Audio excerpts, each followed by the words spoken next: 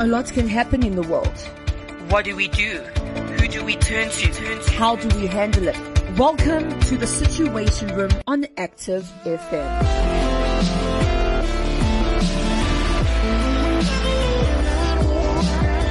Now, I really want to speak strongly about the mandates. You know, they're saying that you must take the vaccine in the greater good of society, but the data doesn't show that. Now, people who want to take the vaccine, speak the Holy Spirit, and if He gives you peace, take it. And people who don't want to, don't take it.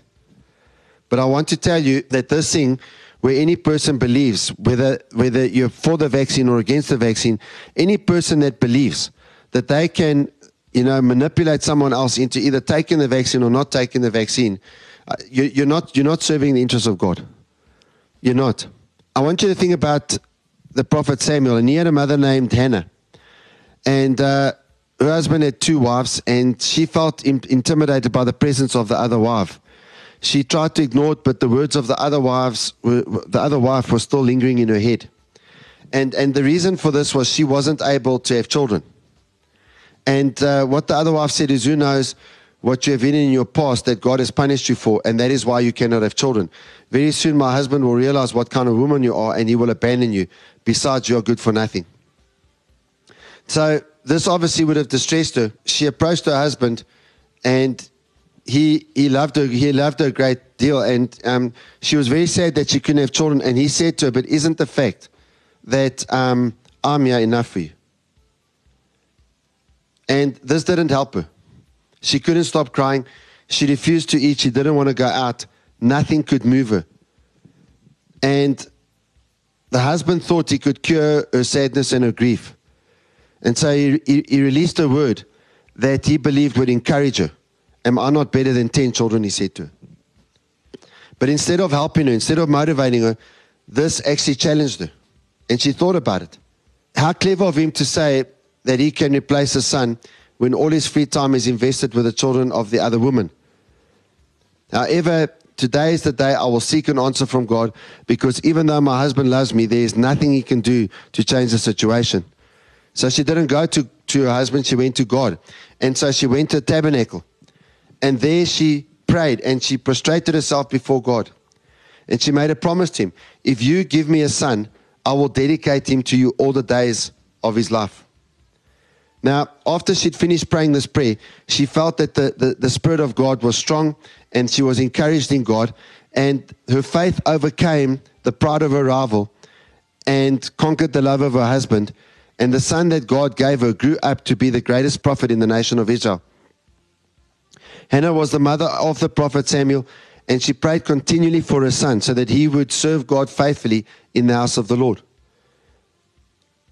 Now, I myself have 2 children, and I know that my wife has been very instrumental in praying for our daughters.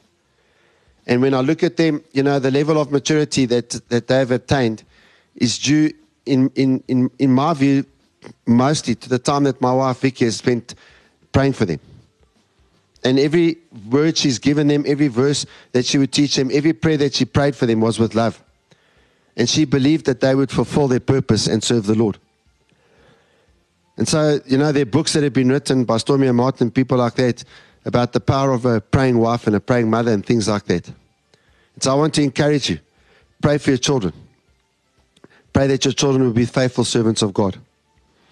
Now, our declaration this week says, "I am a faithful servant of God that pleases His heart. He will protect my descendants and they will serve Him." Let's say that together and really believe that for us and our children. Let's go. "I'm a faithful servant of God that pleases His heart. He will protect my descendants and they will serve Him."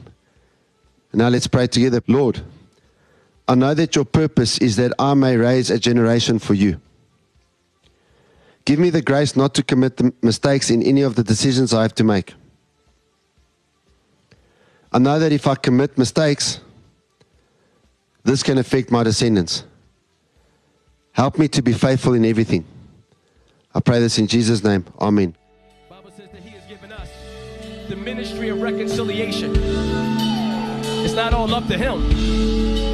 He's invested in us what is necessary to make effective change in others, effective change in our families, effective change in our neighborhoods, effective change in our cities. I look at the city of Philadelphia right now. I was just telling somebody, a lot of people, when they see me on a train, they ask me, Truth, what you doing on the train? They can't understand why I catch the train and I catch the bus.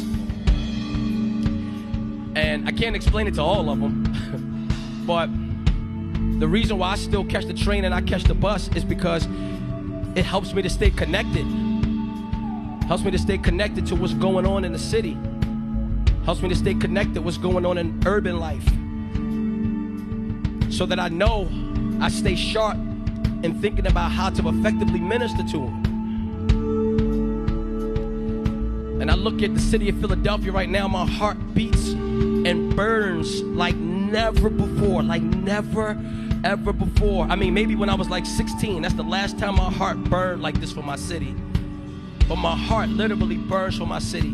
Where next year, I'm going to be grinding. I'm going to be rallying up the troops. And we're going to take it outside of the unplugged atmosphere. And we're going right into the thick of it. We're going to be incarnational for real. We're not just going to throw the word around because it's popular. We're not just going to throw the missional word around because it's popular. We're going to roll up our sleeves and we're going to actually be, not just talk. And so I pray that we have this mind that God has given us the grace to be. The grace to be what people need. When we walk into a room, there's a treasure in us that the world needs. There's a light in us that the world needs that dispels the darkness. Blessed are those, the Bible says, who snatches their brother out of the gates of the depths of hell. Think about that. Now, if you were to just say that without reading that in the scriptures, you would think that's blasphemy. You don't have the power to snatch somebody out of hell. That's what the Bible says in the book of James. Blessed are the brothers that take the initiative, see another person headed in the wrong direction and fights for them to snatch them out. Because we can change the world. We can change the world. We can change the world. We can change the world. We can change the world. We can change the world. Woo! Change. Power's in you. Oh, no, no. Power's in you. Power's in you. Oh, the power's in you. Power of the resurrection power of God is at work in us, through us, to make effective change. We can change the world. Oh, yeah. We can change the world. Yeah, yeah, yeah.